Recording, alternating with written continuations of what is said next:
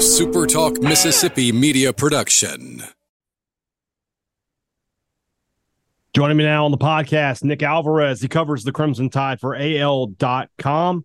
We talked in the offseason about this Alabama team, and we really we weren't too sure what they were going to be. Early in the season, obviously, 4 weeks in, what is this Alabama team to you thus far?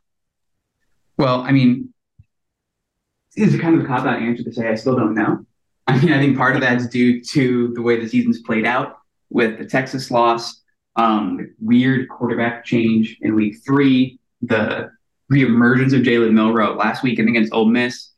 I mean, I still think this is a team that could go on to win a national championship, but as is evidence, it could also fall off the tracks really, really, really fast. We looked at, at Mississippi State, the way they've played in the secondary these past couple of weeks. Jaden Daniels, Spencer Rattler, players of the week after playing Mississippi State. And State giving these teams a lot of opportunities in the pocket. I mean, Rattler was 18 of 20. Daniels was 30 of 34. Milroe has not been a great passer thus far this season. He's had some big plays, but he hasn't been a consistent passer. I feel like he's going to have opportunities this weekend to throw the football. My question to you is, do you think he can capitalize on the chances he's going to get?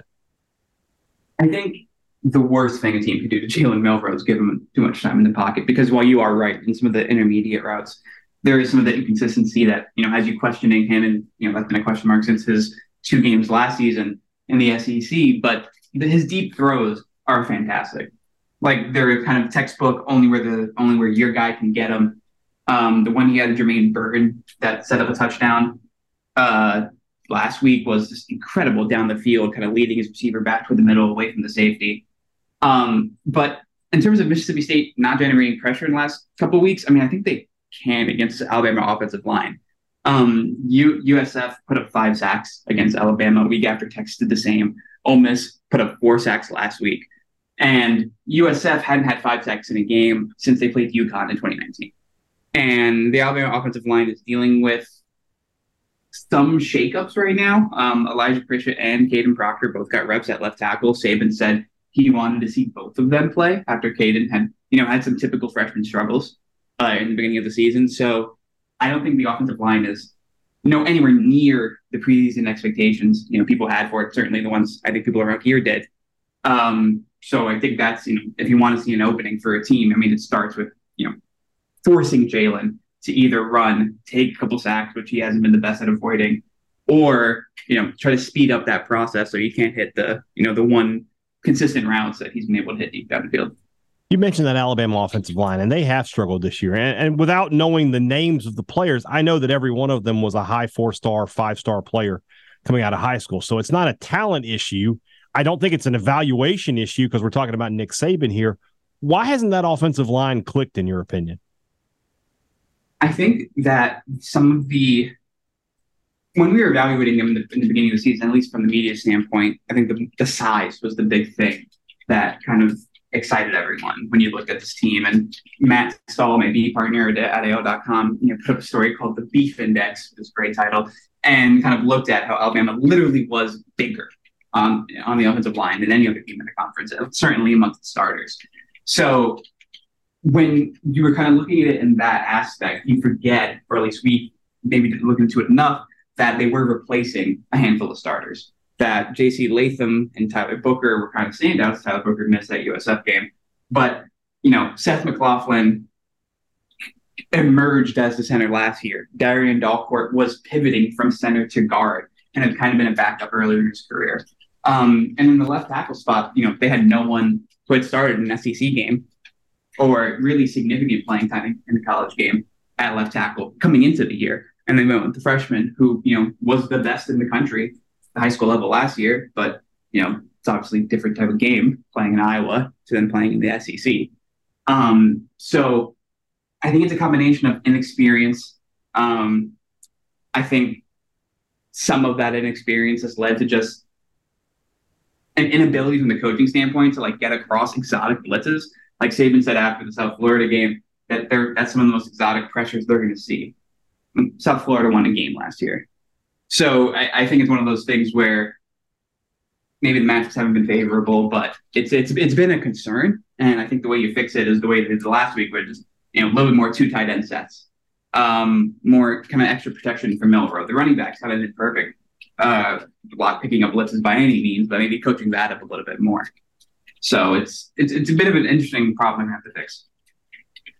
When you look at what Alabama was able to do last week on the defensive side of the ball, I mean, Ole Miss is a team that, they put up points. They're able to run the football and move it on just about everybody, and Alabama really bottled them up. 10 points, limited that running game. How was Alabama able to effectively slow down that Ole Miss offense? I think on the other side of the ball, Alabama is starting to hit that quote-unquote standard, or certainly the expectations they set for themselves. Dallas Turner is starting to emerge. I mean, I say that like he didn't have 5 pressures the first week of the season, but now he's turned those into 4.5 sacks, I believe, over the last 2 games he's played.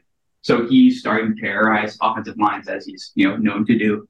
From the linebacker standpoint, they've had decent play there, but the secondary, I think, has been really kind of the star. Caleb Downs has kind of prevented some of those deep balls thrown behind him. Malachi Moore continues to kind of be a stud and will probably be drafted next spring.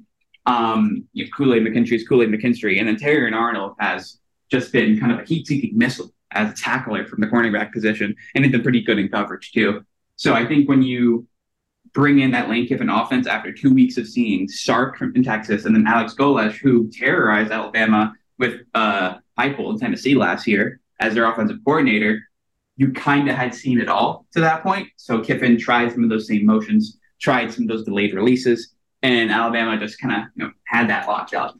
So when we do this podcast every Friday, we talk about an offensive, a defensive player of the game, and then a guy we call the X factor. Not necessarily a big stat guy for this particular game, but somebody you could see making a big play in the game that makes a difference. If you had to pick an X factor for Alabama in this game, who would it be? I'm going to go with Jahad Campbell. Go back to that linebacker position. Deontay Lawson sprained his ankle, and Saban said it was a pretty good one against Ole Miss. So while he's listed day to day, Alabama's going to be pretty coy about his availability. If I had to put money on it right now, I don't think he's going to be able to go this weekend. That's going to leave Alabama obviously without one of its best tacklers, but also without a defensive signifier.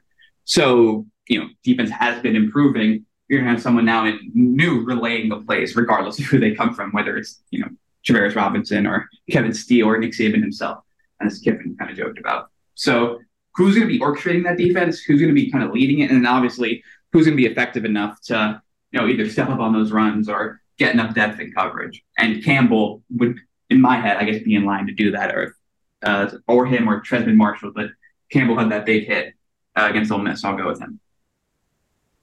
We've talked about this game this week on the podcast, and it's not about wins and losses for Mississippi State playing Alabama. I don't think anybody over here is predicting a Mississippi State victory. It's about being competitive with the Crimson Tide for the first time since 2017. With what you've seen of Alabama and what you know about Mississippi State, do you feel like this game can at least be competitive for 4 quarters? I mean, USF was, again, I keep going back to that game, but I think it was really striking, even more than that Texas game for a lot of people. Like if South Florida could hang and be beating Alabama through halftime, why can't any SEC program, let alone one that has some talent, both sides of the ball, as David's pointed out, like Mississippi State. So, if the offense is clicking and they found something maybe against Ole Miss and the defense stays hot, it's going to be a long day for Bulldogs fans. But like I said, the offensive line has still not been efficient.